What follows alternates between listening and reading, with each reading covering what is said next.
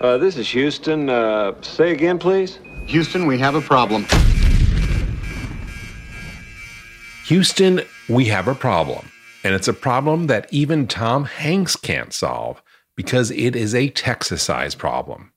If you've adopted a dog in recent years, you've probably spent some time scrolling through pages and pages online of beautiful mixed dogs waiting for their forever home. You'll be hard-pressed to find any two dogs that look the same, but you may have noticed that they have one thing in common. Many hail from the Lone Star State of Texas. It seems like every other dog in shelters across the country is from Texas. And so we've been wondering, what is going on in Texas? Today, we are hoping to shed some light on an issue that needs your support. That's today on Dog Edition. Hello, I'm James Jacobson in Maui, Hawaii. And I'm Olivia Bradley from Seattle, Washington. Welcome to Dog Edition, where voices from around the world consider all things dog. So, Jim, this idea for me came from the fact that I have dogs that I rescued from places in Seattle, but both of them are from the Houston area. And I know dogs in New York that were rescued from shelters in Texas. There are a lot of complex factors that are contributing to this issue. Some of them are political and some of them are cultural. We're going to hear from a few different people who are going to shed some light on all of those different facets of this very multifaceted problem. So if you want to find out what's happening in Texas and you love dogs as much as we do, pause what you're doing, leash up your pup, and let's go for a walk because we've got a lot to talk about on today's episode of Dog Edition. Hey, Pepper, want to go for a walk? So, Jim, as I ventured off to try to get to the bottom of this big question of what's up with all the Texas dogs, I kind of naively thought that I could give you a simple answer here, and I was definitely wrong. I was able to get to the root of the problem, but it would take maybe a whole series to explain everything growing from the roots, if you will. So to set the scene, I was watching this hour-long YouTube video to kind of get a visual of what's going on down there in the Houston area. It was this long, meandering verite documentary footage out of a car window, driving through Houston neighborhoods, and there are dogs everywhere. Like, I can't even quite explain it. There were just dogs all over the place. Wandering the streets. Out in the streets. In more of the rural parts of Houston or in downtown Houston? In the residential areas. There are dogs everywhere. In the streets, loose. A lot of them seem to be pregnant or like they gave birth recently. And I'm kind of mesmerized by this footage. I'm just kind of in a trance when it cuts to an animal rights demonstration. And then there's someone with a megaphone. Y'all can hear me now? Yeah. All right. Hey, y'all. My name is Michelle Gans. I'm a candidate for District C. I'm not a politician. I'm a person. I'm for making an ordinance against selling breeded animals. All right. This was my first lead. I tracked this person down on social media, hoping they could give me some more insights into the situation in Houston. And just for clarification, Ethan Michelle has changed their name, adding Ethan to the top since this video was taken. Hey, y'all. My name's Ethan Michelle Gans, and I like to advocate for the people and the animals. My dogs are family, so if you don't like my dogs, you don't even come in my house. But there are some people that think dogs are like beneath people. It's like a cultural thing down here. They think they're dogs. They need to just be outside and be dogs, you know? So a lot of the loose dogs are owned dogs. Owned dogs. So they're not homeless dogs. They're owned. Do they have collars? That's right. So many of the dogs in the streets of Houston belong to people. And most of the Texas dogs that we see in shelters across the country are actually a byproduct of those free-roaming dogs. I'm guessing a huge part of the issue is that these free-roaming dogs are not spayed and neutered. Right. Which brings me to the weather. The weather? The weather. So I live in Seattle. People cannot keep their dogs outside, even if they wanted to. It's cold, it's wet, it's just not hospitable. But in Texas, it's warm pretty much year-round, so a lot of people keep their dogs outside 24/7. And those dogs have way more opportunities to breed. So there are puppies being born year-round. And on top of that, their puppies have a much higher survival rate, given that cold weather is not a factor. Now, I live in a warm climate here in Hawaii, but we don't have dogs running around and being fertile. So there's a lot of different factors going into it, as Ethan Michelle explained. It's the cultural mindset. A lot of people just don't know any better, and some people just don't care.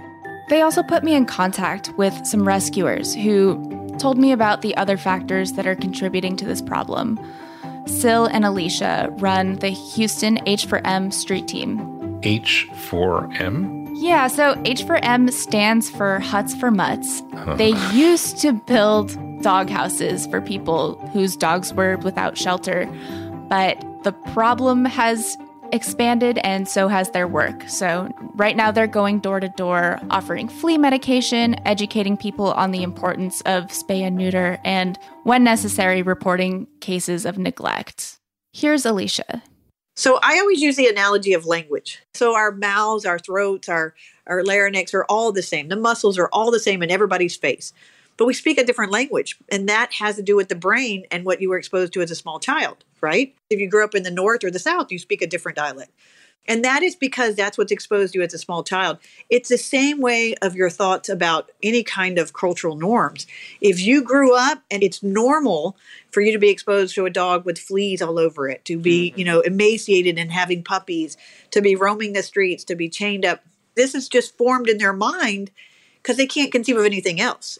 So it sounds like people are just, desensitized to the conditions that are causing the problems. Is that right? Right. Keeping dogs outside, leaving them unaltered, and expecting that they're going to breed with other dogs. Those are all things that people don't really think twice about in this area. It's cultural, as she says. So let's really dig into the why. Why don't people spay and neuter their dogs? Again, it's complicated. There are just so many dogs and not enough clinics to spay and neuter them all. They're all booked months in advance. And then the other thing to consider is that even at low-cost clinics, it's, about $100 for the procedure. And the minimum wage in Texas is like $7.25. So even if you're making several dollars more than that, if it costs $100 to spay your dog, here's what Alicia said. The thing is, if you're working at a $9 an hour job, you can never save $100. Your kid needs groceries, all these things. There's never going to be $100. So one part of the solution is bringing free spay and neuter programs to the communities in the Houston area that need them most. Make it convenient, accessible, and free. That's step one. So is it all about the money, or are there some other cultural influences? Yeah, there's definitely some other factors. And that's the tricky part. A lot of people don't want to get their dogs spayed or neutered. They absolutely believe that before they can get their dog fixed, she's supposed to have 1 to 2 litters of puppies. And this is something that I can't really explain because I've asked them, what makes you think that? Oh, well, I've always heard that. It's like a mother's, what do you call that? It's like an old wives' tale. Yes. You also notice that we're talking about spaying dogs because in these neighborhoods, neutering a dog is a Herculean effort to get people to. But these men are so. These men would not let go of their dogs. Somehow it's directly related to their manhood. We will tell them, a male dog can smell a female 2 miles away in heat, and it'll drive them crazy. They'll become aggressive and this, that, and the other, but you just can't. No. They actually believe that their male dog will become a little sissy dog, won't guard their property anymore. Some guy said, well, I heard that if you neuter a dog, that it becomes gay. I'm sorry, can you repeat that? I said, there's no such thing as a gay dog.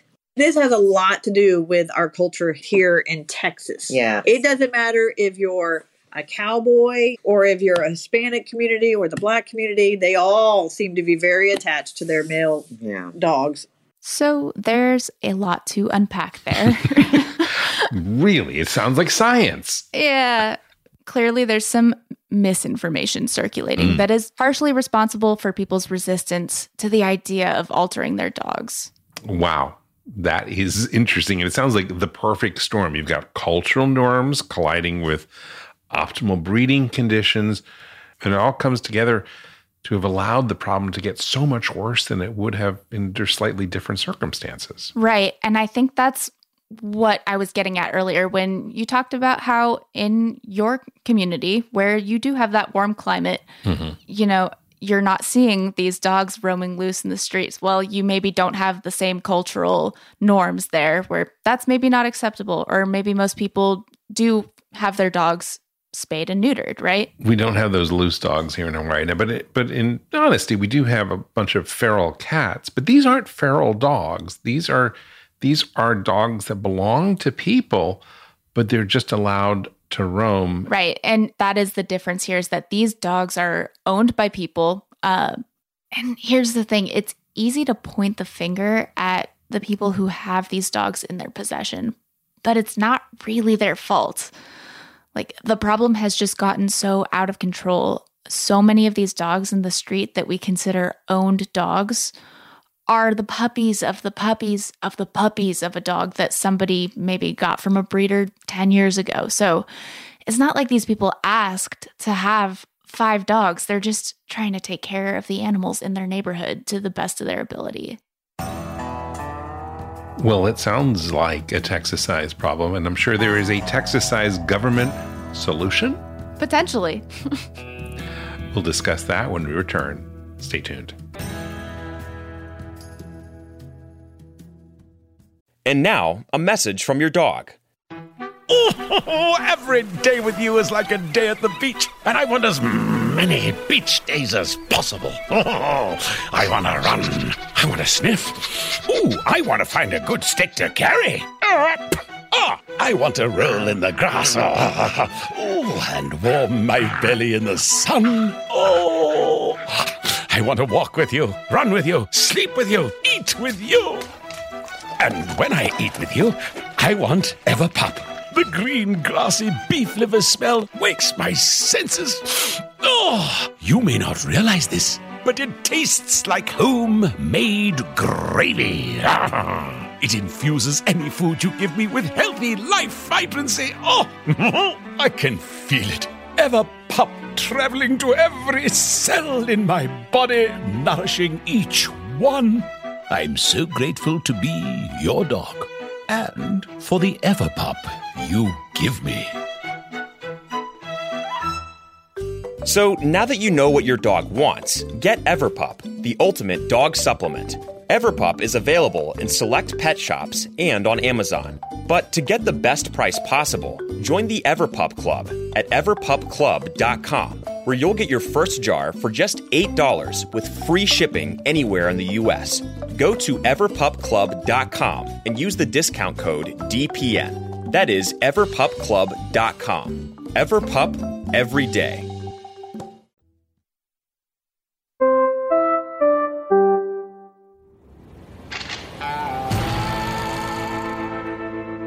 Welcome back to Dog Edition. So, Jim, remember that video I was telling you about earlier where I found Ethan Michelle? I do. There was somebody else in that video that I knew I had to talk to. Shelby Rockmore is very vocal in the animal rescue community, and she kind of reminds me of Elle Woods from Legally Blonde, if Elle Woods were a lobbyist for animal rights. You, however, had time to hide the gun, didn't you, Chutney, after you shot your father? I saw a clip of her speaking at a city council meeting about BARK, the city shelter. So when I was here last time, Mayor Turner, you responded that this deferred intake policy was in order to control disease. However, in the most recent statement released by BARK, they're stating intake is now closed on Saturdays due to, and I quote, recent budget cuts from the city of Houston. So, I'm not done, please. So what's the deal? Are they controlling disease? Has funding been cut in the past 2 weeks? She does sound like Reese Witherspoon in Legally Blonde. I just loved her energy. So I spoke with Shelby, and I really wanted to get her perspective on the political side of this, because I've been talking to people who've, they've got their feet on the ground trying to help dogs, but I really wanted to see what people are doing on a broader scale. I got involved in animal rescue back in 2016. My mom saw a picture of a puppy that was going to be euthanized at our county animal shelter in Houston, Texas. And she said, "Hey, I know you don't have work today, so you need to go up to the shelter and adopt this dog." I've just been involved ever since. Shelby started a volunteer page called Houston and Harris County Animal Volunteers in hopes of addressing some of the problems in the county animal shelter. Very quickly after that, we really realized that it wasn't so much something that we could fix from the inside because the shelter and the shelter staff wasn't the problem. It more had to do with the county government. So we went above the shelter. My mom and I went to go speak at Harris County Commissioner's Court back in 2016.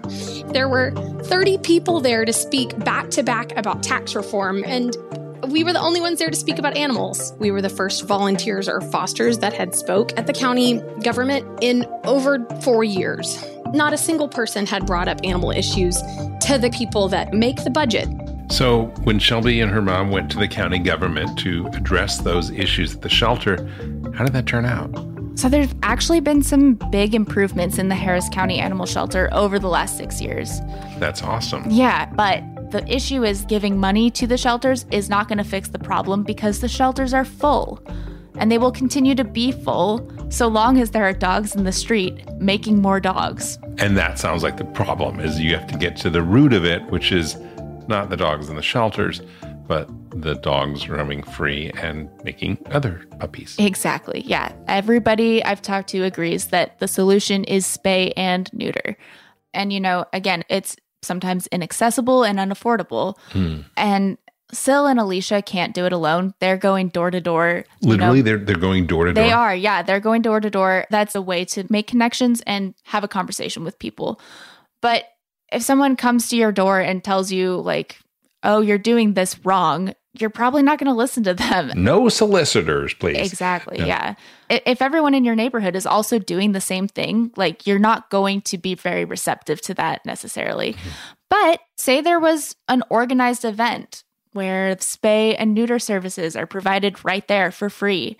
If your neighbors are doing it, maybe you'll be more open to the idea.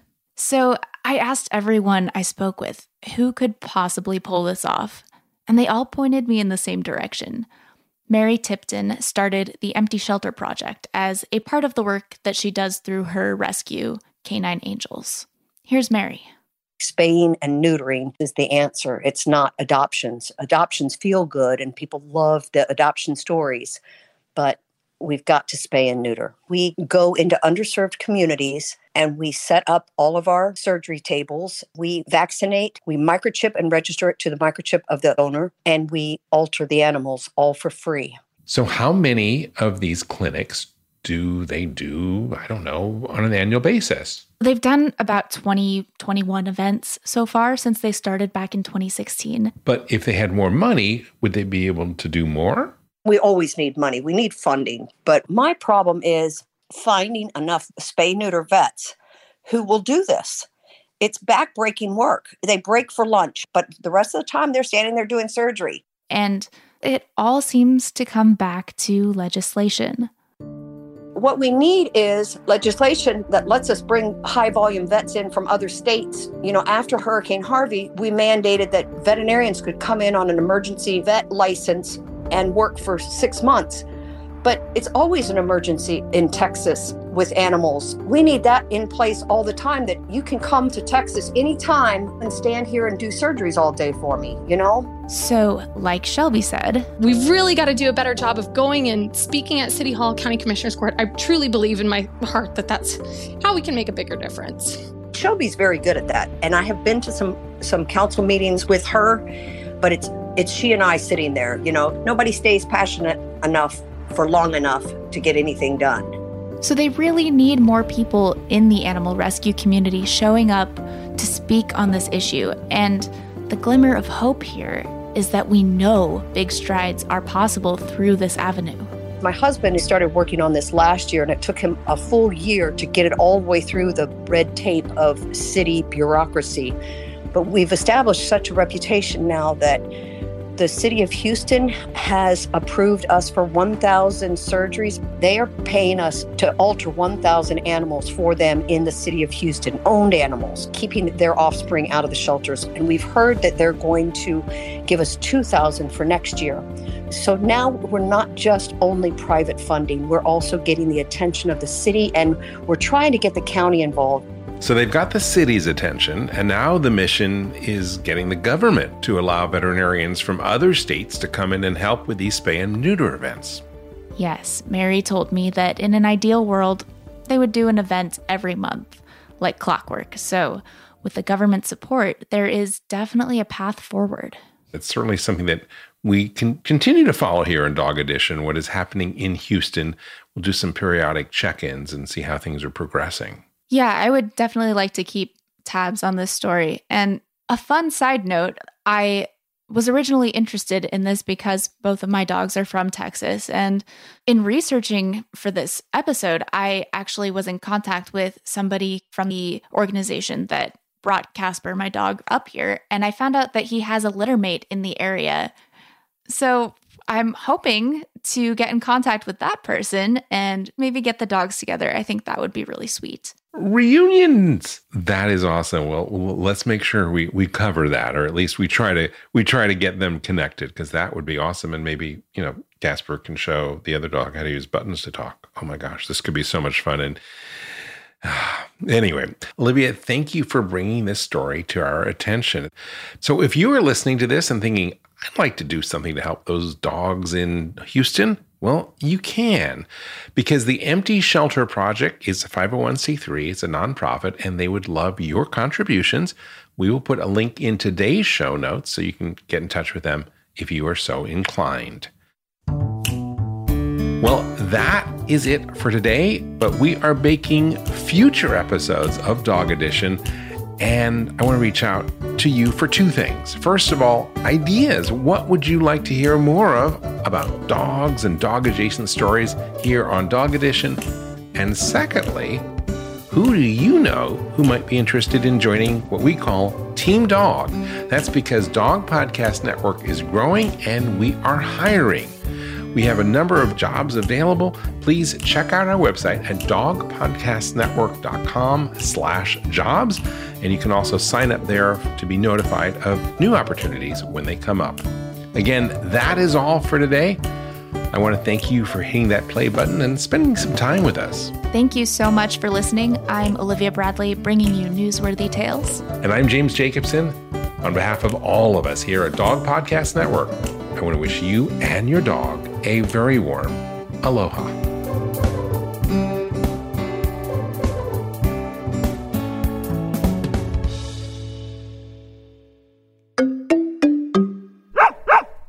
Is artificial intelligence going to change veterinary medicine? Well, it already has. Right now, on Dog Cancer Answers, we're speaking with Dr. Kelly Deal of Morris Animal Foundation about how AI is impacting veterinary research and the practice of medicine itself. That's on Dog Cancer Answers. Get it wherever you get your podcasts or at dogcancer.com/podcast.